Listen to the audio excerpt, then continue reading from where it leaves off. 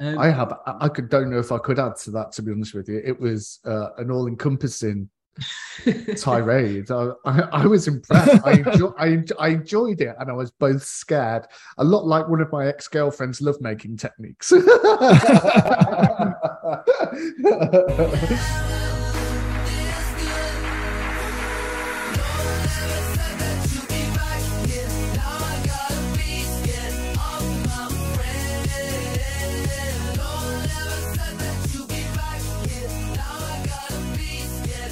Now, I don't want anyone to get confused because this is what I usually say. We are the End Pod, but I suppose we are still the End Pod, but we're also something else this week.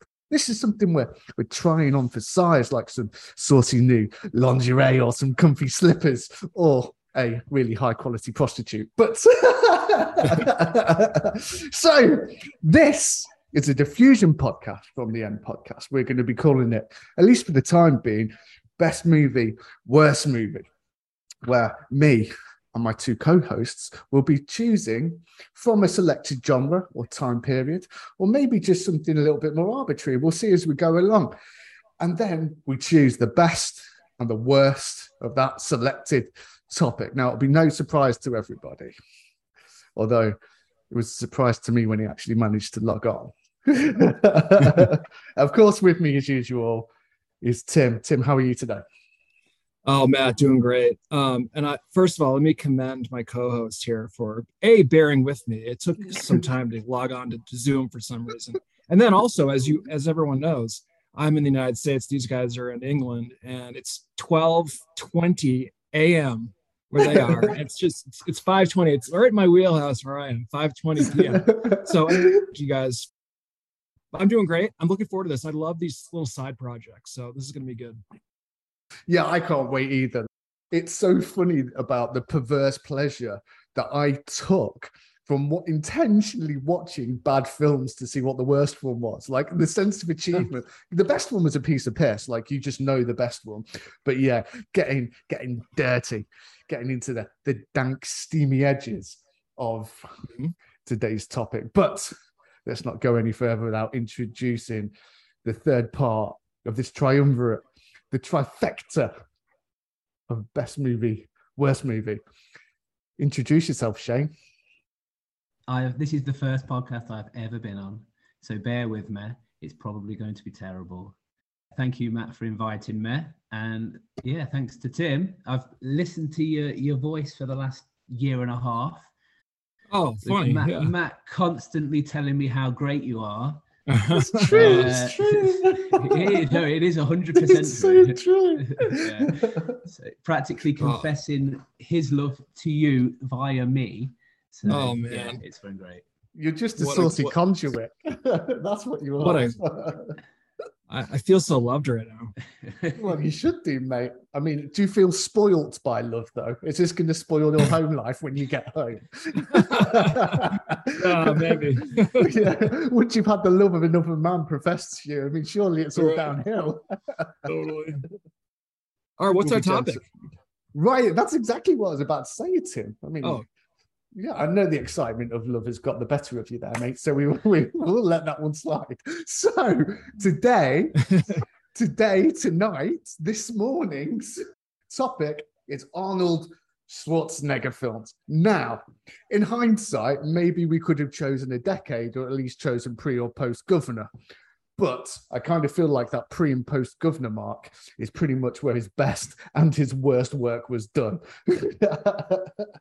Yeah. So I'm going to go first and I'm going to nominate, or not nominate, because it's not like there's anything at the end of it. Although it's just a bit of a discussion, isn't it? But I'm going to talk about what I think is the best Arnold Schwarzenegger film.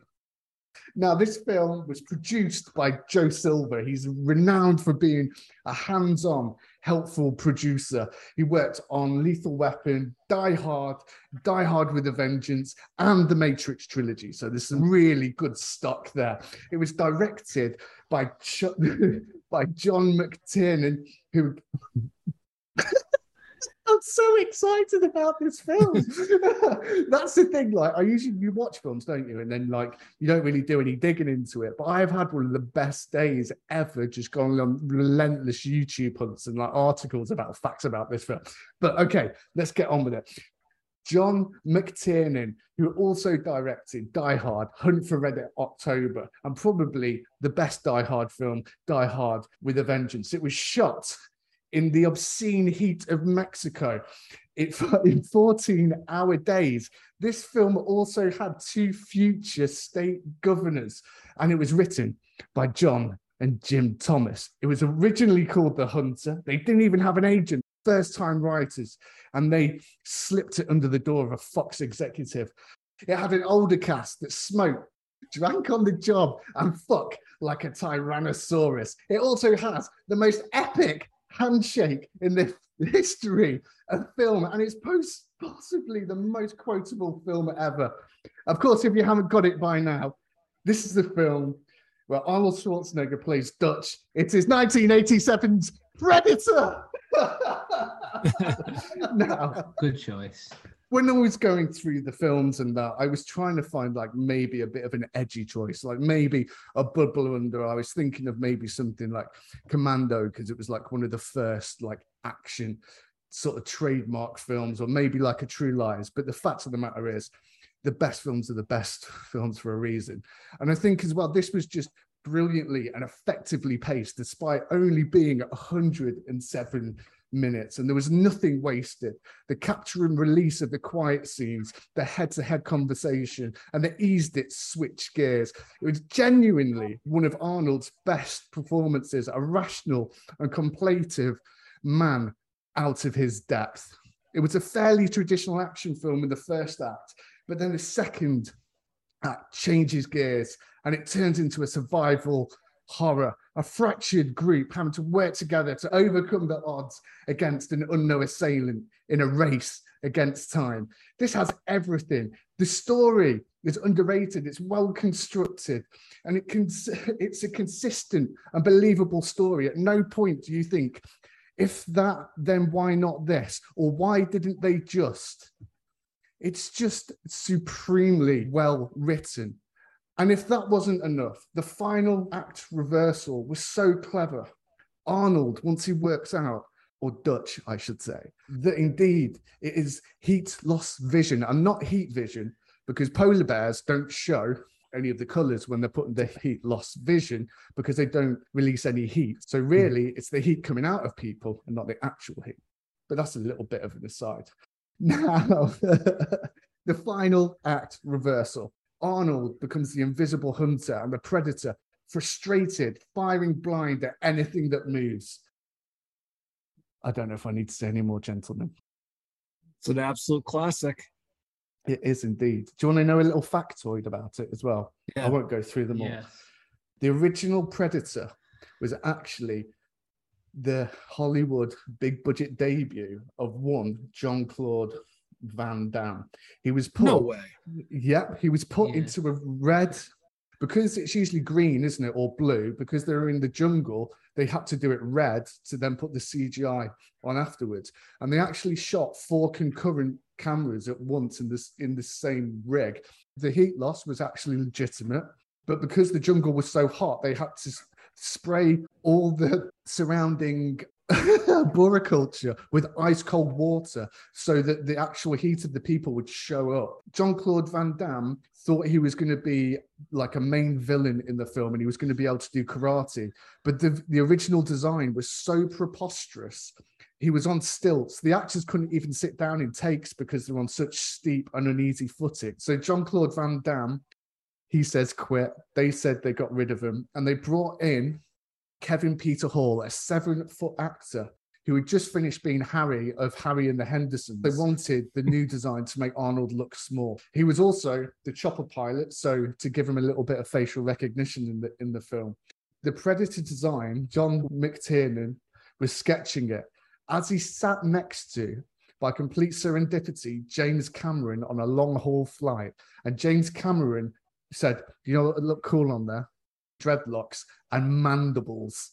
So if it wasn't for that one chance meeting, then the Predator could have looked completely different. Interesting. A side point here, there's been a lot of, in the last 5 years or so, like Predator comic books, like Archie versus Predator is one of my favorites. So there are two series. The original one's very campy. And then the Archie or V Predator second series is like very dark, very interesting, thematic. And so Predator, I feel like, has been on the front of my brain for a while, actually, mainly because of the comics, but the movie is excellent. And of course, with the rights coming back from Dark Horse to Marvel when they bought Fox, they just simply didn't renew them. So same with Aliens, they've been reissuing all the old Predators and all the old Aliens in omnibuses. There's a new Predator #1 that came out last week, so I've got that in my stack. Yeah. Who's on the creative? I can't remember. I'll work on that. While you're doing that, I just love that this is just like the machismo, like the brute force of all the men that could have come across like almost cartoony, but they all play them so well. Sonny Langdon. And he was such a nuisance in between shooting. He had to have a 6'8" bodyguard to protect people from him and keep him out of trouble. While the rest of the guys, there was this big they all wanted to look the best on set. They get up at 5:30, they do an hour's running, go to the gym for an hour, go and do a 12 to 15 hour day, then they'd go running, and then they'd go back to the gym, eat dinner, and go to bed. Ruthlessly masculine monsters. Ed Brisson is the writer on this series. Then that's turned me up a little bit already. Yeah, you're not a fan. With that in mind, I don't want to spoil my enthusiasm thinking about Ed Brisson. Who would like to go next? Do you want to go, Shane? So you're not sitting there nervously. Yeah, I'm all good. Let's go. My choice for the best is, like growing up, this was the first true Schwarzenegger film for me. I mean, I'd seen Terminator and I'd seen a few other films, but this was the one that stood out, for me. And I used to watch it with my dad a lot. Mm-hmm. It's unlike anything I'd seen at the time. So it was based on a short story by Philip K. Dick called We Can Remember It For You Wholesale. I hope I've not just stole Tim's. No, I'm going to jump in here too. Okay. Such a film. Yeah, and the short story was about how we remember things, both false memories and real memories, how they could be melded with reality. It was originally due to star Patrick Swayze, which would have been a very different film. Mm-hmm. Yeah, very different film. But after it all fell through, it was picked up. Basically, Arnold wanted this film, and he was waiting for the rights to go up. And he ran to the director that would be Paul Verhoeven and told him, this is the film we are going to make. And that film was 1990's Total Recall. So good. Such excellence. That's mine too. I know, big surprise. It is so good. Did you see the recent remake with Colin Farrell? I erased it from my mind. Is it called Total Recall? It still has the same bones, but yeah, it's not set on the red planet. But yeah, Total Recall, like at the time, it was actually the last big budget Hollywood movie to use large scale miniatures as well. Mm-hmm. So rather than heading straight to CG, because it was the time, like a few years later, obviously you had like Jurassic Park was throwing dinosaurs everywhere, and Total Recall was full on big sets and huge miniatures, and it worked for them. They won an award, an Academy Award for Best Special Effects before they'd even shown up. They were told, you're going to win this award. Yeah, just to prepare them, because at the time it was so groundbreaking, especially some of the physical creature effects. They couldn't possibly give it anyone else. The visual effects are awesome. Like, it's all like, I love practical effects, and you get so many fewer of them these days than you did back then. There's some rudimentary CGI, but all of like the mutants, all that stuff is practical. And stuff that I agree, Shane. Like some of the effects, like they have never left my mind. I have like just jotted down some notes here about like when Arnold takes the like tracking ball out of his nose. Yes. So crazy. Grim. Yeah. The Kuato growing out of George's stomach, that is insane. I love that. Of course, the 3-titted hooker, and the grotesque suffocation on Mars when they're just like, that's so excellent. I love all that stuff. The device in his nose, for me, that's the biggest clue that it is actually a dream, though. Because at the beginning of the film, he walks past the scanner and you see his entire body. You see the X-ray and there is nothing in his head, whereas that's supposed to have been in his head for years. And then obviously he moves it because it wasn't there until he needed it to be there as part of the story. So the thing with the film, obviously they talk about it throughout the course of the story, especially at the beginning. But midway through, he meets a doctor and the doctor tells him that what is happening to him, and if you carry on, you're going to be lobotomized. And obviously at the end of the film, it fades to white because Paul Verhoeven wanted people to be unsure whether he'd been lobotomized at the end of the film. Right. So, and I think it's a great way of looking at it. I read that he actually had the script tweaked and rewritten to make it more ambiguous for the audience. Yeah. He said that if as soon as you put Arnold in a film, the audience want it to be real. Totally. He wanted it to be for people to be unsure. Yeah. And I don't know what you thought about Arnold's performance. I thought it was awesome. It's one of his best, I think. And there's a lot of great supporting performances here. And I think what makes the Arnold performance so good is he kind of goes against type. So rather than like the bold action hero, he portrays this like confused, vulnerable, kind of sympathetic character. And he's up to it. It shows you he's got some acting chops. I mean, he's not the greatest actor, obviously, but I think he was up to it. Yeah, 100%. And they surrounded him with lots of good actors, but they didn't need to in this case. Like, he does a good job. No one can say that, especially at that point in his life, he didn't know how to act. He did a good job. Yeah, 100%. Michael Ironside, like, he steals that film. He's God's gift to us all, even if he gets his arms cut off. Right. It's not the only literary adaptation he's been in either, because The Running Man was a Stephen King novel. Yeah, completely agree. I mean, this is like right in the middle of his, you could call his like imperial period, when he was by far the biggest movie star in the world. I would say between like 1984 and like roughly 1999, he was huge. And then I think in 96, Tom Cruise kind of overtakes him on the back of Mission Impossible. But for a solid 15 years, he was the biggest movie star in the world, and this is right in the middle of that, and it's really in my opinion, the high watermark. Shane, it's interesting that you talked about how you watched this with your dad. I have a similar sort of affinity for it because I watched it. There's this friend I had growing up, and I would go over his house for like sleepovers, and we watched that, and I always have this memory of it being so fun. It was never something my parents would let me watch when I was like 12. But I went over and I watched it at my buddy's house, and it was just like, I have these great memories of like, it was like kind of illicit that I was watching it. So it kind of added to the, it was like a little bit taboo. So I have, it definitely has, I have great memories of when it came out, or at least on VHS. Mine's kind of like my dad was like a weekend dad. So it would be similar, but combining the two, whereby I'd go over there and on Friday night, we'd always get a film and he'd just put it on and he'd be like, well, as long as you're not scared of it.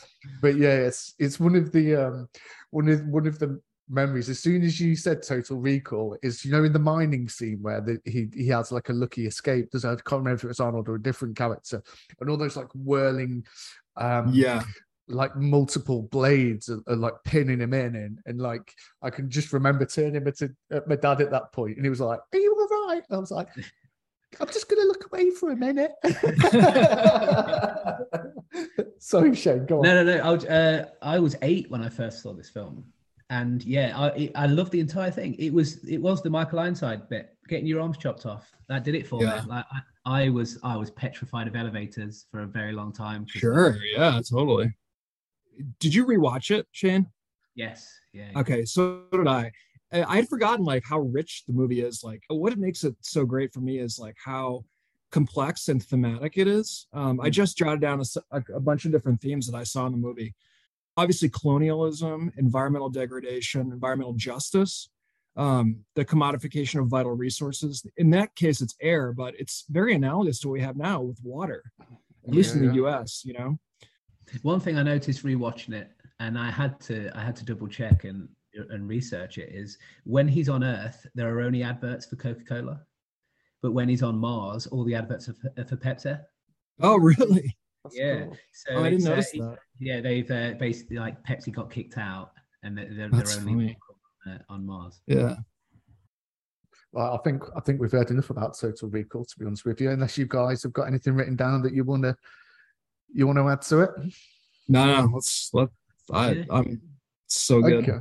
Well, out of fairness, then I think Tim, you should go first with your worst Arnold Schwarzenegger film. And I know. Okay, just before we start, for the worst of, just to see where we all are, is your worst of, Tim, before or after Governor Arnold? Before. Tim, sorry, Shane. That's me. After. Yeah, mine's after as well. Okay. Mine's after, and it's not his worst film. It's the film that I detest the most. That's what it's all about. But go on, I feel like my choice. Here's what I did. His filmography is so huge that I wanted to isolate. So, like, just what I said a few minutes ago about his imperial period, 1982-ish through 1999. That's his like greatest period. So I tried to choose the worst movie during that period. Just to kind of narrow it, and it's so stark. Like, a bad movie during that period is very stark, and it sticks out because of such good work he did. His movies are so good during that period. I'm intrigued. Largely. So mine is a 1997 comic book film directed by Joel Schumacher, Batman and Robin. I fucking hate this movie. Is that not the best one? Oh, it's so bad, dude. And now he's not the star of the movie, but obviously he plays like a pretty, important role in it. I just jot down some things I hate about it. Okay, all the puns about freezing. So like when he says like, I'm afraid that my condition has left me cold to your pleas of mercy, he says to like to Batman, he says, you're not sending me to the cooler. What killed the dinosaurs? The Ice Age. Let's kick some ice. Like, come the fuck on. And then the inane fucking musical score. It just this swelling music during these, like, nothing's happening. It's just like, what are you doing? Like, how are you deploying this? The score itself is not terrible. It's just like how it's used is awful. Uninspired action and fight scenes, just so pathetic. In one, like an early one where Dr. Freeze's henchmen use hockey sticks as weapons, and they're using the diamond as like a hockey puck. And then somehow the Batman and Robin both have ice skates in their boots. Like, so bad. But what makes it the worst, I think, is like the terrible acting. Uma Thurman, I think, takes the cake as being just egregiously bad in this movie. And here's what I think. Like, this is before the MCU, where people are taking, comic book movies more seriously. It's almost as if they were mocking the source material, in their acting. It's like, if you want to critique the source material, do it in an artful way, in a thoughtful way. Don't just like make your acting terrible to like mimic the word bubbles in a bad comic book. I was so appalled. And then there's Bane, who doesn't do anything except growl and like flexes his biceps. and so there's that like over acting and just like parody acting, as contrasted with George Clooney, who clearly didn't even want to be there. I mean, he's so like, he has no charisma whatsoever. And then there's like the weird shit about the suit. Like, Batman has nipples on his suit. Robin has a codpiece. I even saw one scene where it looked like, so bad. I saw one scene where it looked like Alicia Silverstone had a fucking nipples on her suit. So weird. Do you know what Joel Schumacher said when he submitted the first script? No. He says, this, with some irony, I don't know why it has to be so serious. And then Michael Keaton saw it and then just walked out because he was assigned to the film, but he read the script once and then said, "No fucking way." No way, dude.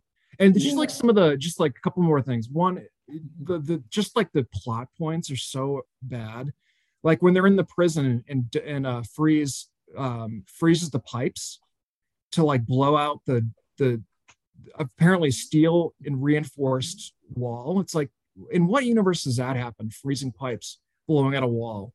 And then, okay, so even though Batman and Robin have been affected by Poison Ivy's pheromones, they let her do it again, like without any, like, have you not seen this? They should try this. She did this to you just like 20 minutes ago.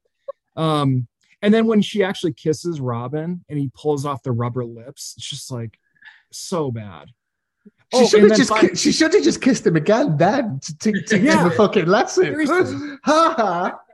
And then finally at the end when Freeze like has a change of heart and he's like, and Clooney's like, yo, can you save Alfred? And he just opens up his suit and has like 2 little vials that apparently is a cure to this ravaging disease. It's just like, fuck off. I hate it. I think you had steam coming out of your ears then, Tim. You went bright red and there was steam coming out of your ears. Are you okay now?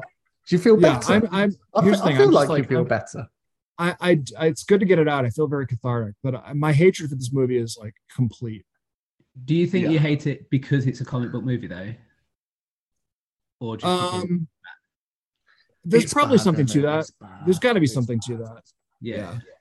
It's because I love comics and I was just so offended by it. Yeah. I don't know if I could add to that, to be honest with you. It was an all-encompassing tirade. I was impressed. I enjoyed it, and I was both scared. A lot like one of my ex-girlfriend's lovemaking techniques. I like it. Oh no! No, go on, don't. Who told you to stop? Yeah.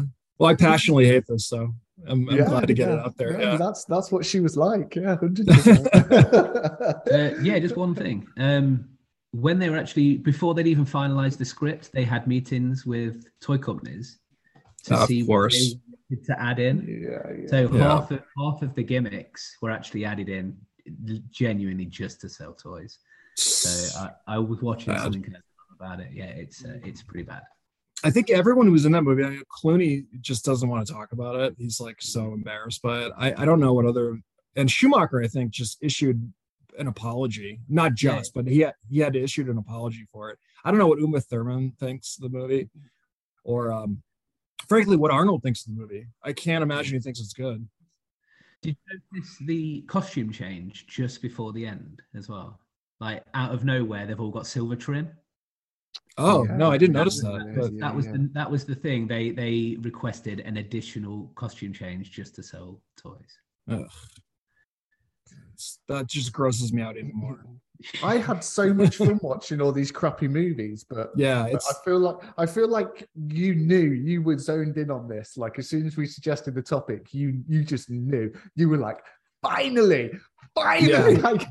Finally, I get to do this. Finally, I get to be Tim Unbridled. Well, I did rewatch it just to make sure that, in fact, it's as bad as I remember, and it's actually worse than I remember. The thing is, though, I would recommend it. I would send everyone to see it because it's so bad. It's just like watching a complete train wreck. Shane, do you reckon you can do better than that, or do you reckon you can match it? Can you at least match Tim's enthusiasm for negativity? I hate this film quite as much as Tim hates Batman and Robin, but. Yeah, so since the early 2000s, I've loved foreign cinema, so Japanese cinema, Korean films from like Hong Kong cinema. And there's a Korean director called Kim Ji-woon. In Korea, he was part of a wave of directors that changed how Korean cinema was perceived across the rest of the globe. Like the first horror film he ever did, even though it didn't make that much money, it still broke records across Korea. He, after a while, was persuaded to make a film in America. That film being The Last Stand in 2030, and all of his creative freedom was taken away. It only made $3 million profit. Like, it made $3 million. It had a budget of $45 million. This film did. It made 48. Arnold Schwarzenegger got paid $10 million, which was by no means anywhere near what he was being like. Batman and Robin, he got paid 25 million. Wow. So he got paid $10 million for it. $10 million is more than any of Kim Jong-un's budgets for any of his previous films. Mm-hmm. And yet the profit that he made was so small, it repulses me. Well, they wouldn't have even made that 3 million, would they? Because the cinemas keep a third. Marketing would have cost probably somewhere between 30 and 40. So they were probably on the losing end of, I don't know, like 70, 80 million. It's crazy. And the film is just a rip-off of Rio Bravo. I mean, the basic premise for the film is the most wanted man in America. He's been caught. He's about to be executed, and he escapes. And he's traveling to the Mexican border in, I think it's a ZR1 Corvette. The entire film is an advertisement for this car. So Arnold Schwarzenegger has to make his last stand in this small town, Somerton. But yeah, that's it. It's terrible. Johnny Knoxville's in it. That's Johnny Knoxville. Yeah, but even Practica phones it in, and even Arnold, he couldn't. There's a scene where he slams the phone down, but his body is that stiff now. His entire body has to lean to put the phone down, and he shouldn't. It's horrible. He shouldn't be making these films anymore. Because I can remember this being seen as being critically, at least, being seen as his first half decent film since coming back from Governor. Do you think that Ji-Woon Kim was responsible for making the most of a dumpster fire, or do you just think that people have just seriously got this wrong? I think they've got it wrong. Everything from the fast edits. Can you remember Blade? Leslie Thomas film? Yeah, comic book film. So you're bound to remember Blade. They sped up all of the actual driving sections. Kind of wonder whether his stint as governor has completely ruined his career, kind of permanently. Not so much that people are, opposed to what he did as governor, but just the hiatus he took off. Like, it was quite a long time where he was not in films. He was not a public person other than in politics. And I wonder if that kind of ruined his career. People just, the times have changed, and they're just not going to follow Arnold anymore. If you don't grow up with him, there was an entire generation of people that didn't have Arnold Schwarzenegger on their television or on their cinema screens every year. So people just don't care. They move on to the next thing. Yeah, that's when The Rock's making films. So that's the period where The Rock sort of he begins his upwards trajectory. So. Mm-hmm. And he's so old as well. He looks old. He moves old. It's like the scene in The Irishman when Robert De Niro's running to a man that's already on the floor, and then he tries to kick him, and it is horrible to watch. Yeah, but Johnny Knoxville, he's the worst. He's the worst part of it. How they wrote his character, they basically made him crazy by having Skittles mixed in with all his gun licenses. So when he pulls out all his paperwork, he's just got Skittles in there. Like, that's how crazy. I've got a hat on and Skittles in my pocket. And at one point, he's stroking a Vickers gun, calling it my crazy little bitch. Like, no one talks like this. Bad. Are you ready for mine? Are you ready? Here we go. Let's just say mine was released pretty close to when Shane's was. It was only a couple of years, or if that, maybe even a year in between. Okay, so my worst Arnold Schwarzenegger film, and by the way, I put the miles in. I watched a good amount of modding shit to get to this decision. I thought I had one locked in, but when I saw this one, I was so happy watching it because of how bad it was. I thought I have absolutely found the absolute worst. As I said, 2014, it was written by Skip Woods, who's got a bit of a mixed cinematography, but you'll see a couple of turds in there, and it won't surprise you that he was involved in this one. He wrote Hitman, X-Men Origins Wolverine, A-Team, the worst Die Hard film, ironically, because my best, it had the best writer who did the best Die Hard films. Anyway, A Good Day to Die Hard. The director came from some pedigree, and this film was kind of sandwiched in between Training Day and Fury, and on the back of End of Watch, which Arnold said he watched 5 times in the cinema. He went after this director personally and wanted him to direct this film. After this, it was the beginning of the end, one of the worst received Netflix series ever. And he also nearly tanked a whole superhero franchise. Not only is this the worst Arnold Schwarzenegger film, it also has one of the best ensemble casts. It has Arnold himself, Terrence Howard. It has stage darling Olivia Williams, Joe Manganiello, Josh Holloway from Lost fame, and TV's greatest, Max Martini.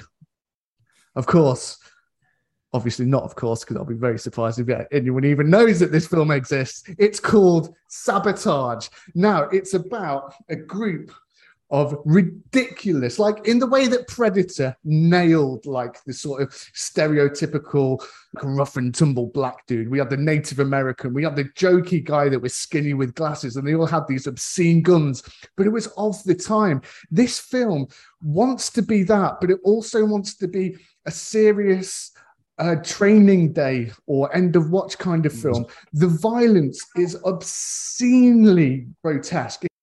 Here's what's happened. An undercover tactical squad are recovering some money from the Mexican cartel. They cut 10 million off the top, and then they hide it. When they go back, the money's not there. So there's this big inspection by like the higher ups and investigation, which lasts all about 30 seconds. It feels like the whole thing's ad-libbed. The writing's that bad. And it seems like it's not just ad-libbed. They lost the script and said to them, just get on with it, guys. Even the names were ridiculous. Like one's called like Smoke, and one's called like Terror, and all this kind of shit. It's like military, Spice Girls. And the funny thing about this is Aya actually comes from a military background. The attention to detail with the gun work was the only thing. They held the guns correctly, but they looked fucking stupid. And it's typified by a scene in the middle of it, and the team's back together after the investigation. These are supposed to be like the best of the best. They're so unhinged, grotesquely filled with testosterone. Even the woman's got balls bigger than I could ever imagine or want to have. Character moments for characters with no character. It's about as 2D as you can get. Interesting premise is the best you can say about this. It is... I cannot tell you how poor the plot is. The team start to get hunted down but one by one. And it's kind of like, well, who's doing it? Who's doing it? It must be the Mexican cartel, but that's kind of like a good cover story. And they're supposed to be undercover, but they're clearly a tactical squad because none of them are ever undercover. They've all got, and one of them's got like a biker jacket with the fucking like backwards cap and tattoos.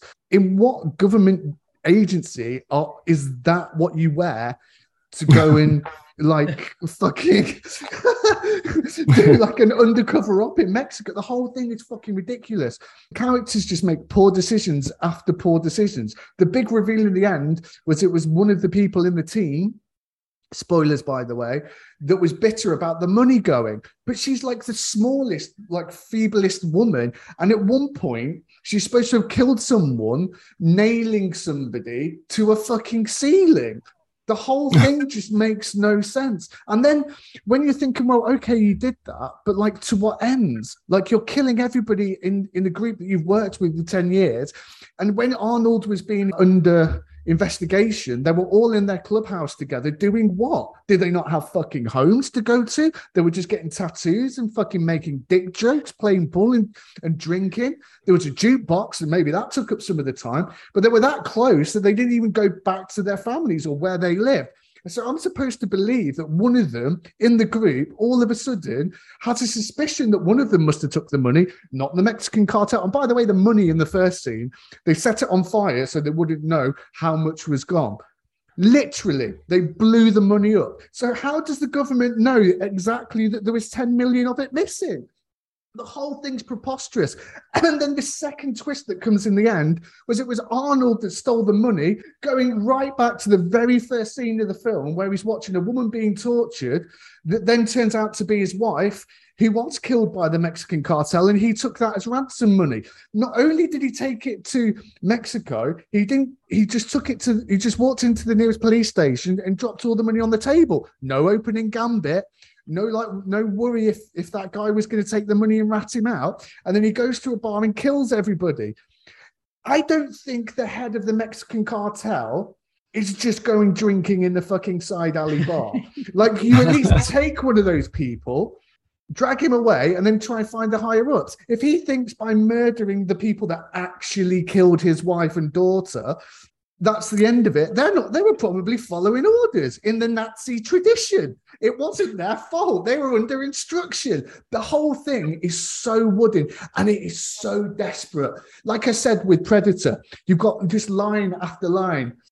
When they go into the village and they're just blowing shit up, like just fucking willy-nilly, executing, not just people, huts, grass, trees, mud. And he takes the time to stop at that hut and goes, knock, knock, before he kicks it in and fucking shoots some more things. Like, come on, do it. What are you waiting for? Come on. Yeah. You one ugly motherfucker. Do you know what I mean? Like, it's just one liner after one liner. It's absolute gold.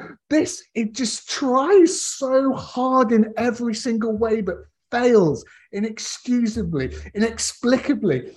The writing's terrible, the acting's terrible, the direction's terrible, the costume's terrible, the sets are terrible. There is not one discipline of making films that is a success in this. It is steaming hot shit, especially when you consider the cast. It is a special type of ignorance that goes into making films to have this cast. Let me just go through it again. Arnold, Terrence Howard, Olivia Williams, Joe Manganiello, or however you say it, Josh Holloway, Max Martini. Like, any of those, if they were on TV, they would be the big name on the front of that series. In theatrical releases, they are good supporting characters with a great cinematography. How do you make that group of people make a film this bad? Easy. David Ayer. I haven't seen this one, but your passionate analysis kind of makes me want to watch it just to see how fucking for myself. It's almost parody. It's almost Mel Brooks does a Schwarzenegger film from the 80s, like Scary Movie, Epic Movie. This could be called Arnold Movie. If you gave one of those parodies, I don't know what the budget was on this, but it's got to, I mean, just for that cast alone, like, you must think it must be upwards of 50 million. And when you think I didn't realize it. 35. There you go. 35.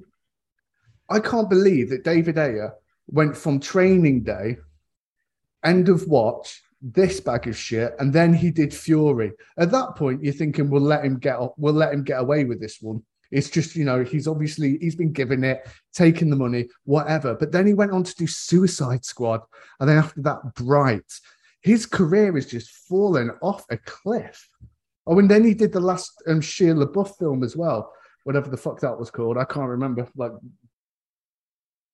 The Tax Collector. The Tax Collector. Tax Collector, okay. Yeah, it wasn't the worst, but I mean, his career has fallen off a cliff, and you can clearly pinpoint the start. This film ruins lives.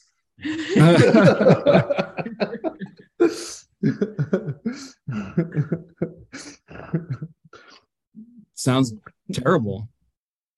It is. And it's just, it's broken me. I don't think I can say, I don't think I can say anything else. That's so funny. I'm looking at his filmography. U571, that was actually pretty good. Oh, I hated that film. Yeah, because we were it's Total Lies that actually took the U-boat over. In the UK, I don't know if it's the same in the US, but the UK version has to have a small piece of text beforehand saying it was the British that did all these things, not the Americans. And it wasn't even U571, it was U5 like 78 or something. But that was in the age of Hollywood poorly rewriting sort of history. When you think of things like Braveheart, what was his name? William Wallace, yeah. William Wallace was actually like a wealthy landowner that forced the people working his land to fight on his behalf to save his wealth. Like he was completely the antithesis of it.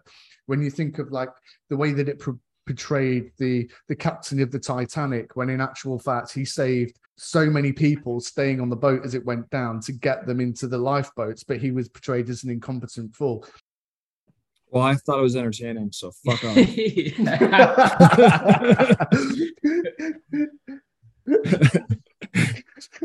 was our war anyway. We didn't even ask you to get involved. We begged you. Please. Oh, funny.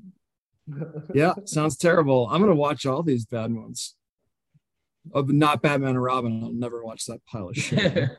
I might have to watch Batman and Robin. I'm definitely going to rewatch Total Recall again. Yeah, it's more than worth it. You could watch that film 50 times and still find it enjoyable. I'll check out Predator. I haven't seen that in a long time. And there's a new Predator out, so maybe I'll do the original and then...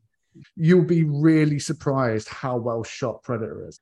The cinematography wouldn't look out of place on something like Apocalypse Now, and the attention to detail in it, like that was the first thing that I noticed. But this has been fun. I've really enjoyed it. I was really excited about it as well today. Yeah, this has been really fun. I loved that. I loved it so much. I was, again, like I said, I was so excited. I've had a lot of fun. So thank you very much for joining us, Shane. I hope it's been a pleasurable experience for you. I've enjoyed it. I've enjoyed every part of it. I've enjoyed rewatching a lot of the films and did very different for me, but I'd definitely try it again. Good. Well, we'll be pleased to have you. Nice. Tim? Yeah, that was great time. I was so excited to watch these movies. You know, honestly, I was even excited to watch Batman and Robin again because it's just so bad. And you guys, your descriptions of your worst of makes me just want to watch them just so I can see for myself. Yeah, so this has been a great time. Rewatch Last Stand. Don't do it. No one needs to watch that film. Oh, funny. Hopefully you've enjoyed our little bonus podcast and you've stuck with us to the end. I've really enjoyed making it, as I told you before. So like, subscribe, follow, share, tell your mum, tell your dad, tell your aunt and your uncle and your nana and your pops. Tell everybody. That's the best way for us to grow. So if you found this on its own independent standalone channel on Spotify, then you can join us for the End Pod, which is sometimes weekly. It's intended to be weekly, but between me and you, it's very rarely weekly. But if you like this, then we talk about films and TV shows and comics and all your favorite nerd goop on there and the sort of breaking news of the week. So have a look over there. It's again, if you click on Spank Media, I reckon it might even take you there. So have a little click on a Spank, a cheeky little click on your Spank. But I think we'll leave it there. Thank you very much for joining us all. I have been co-host Matt, and we have been, and this is The End.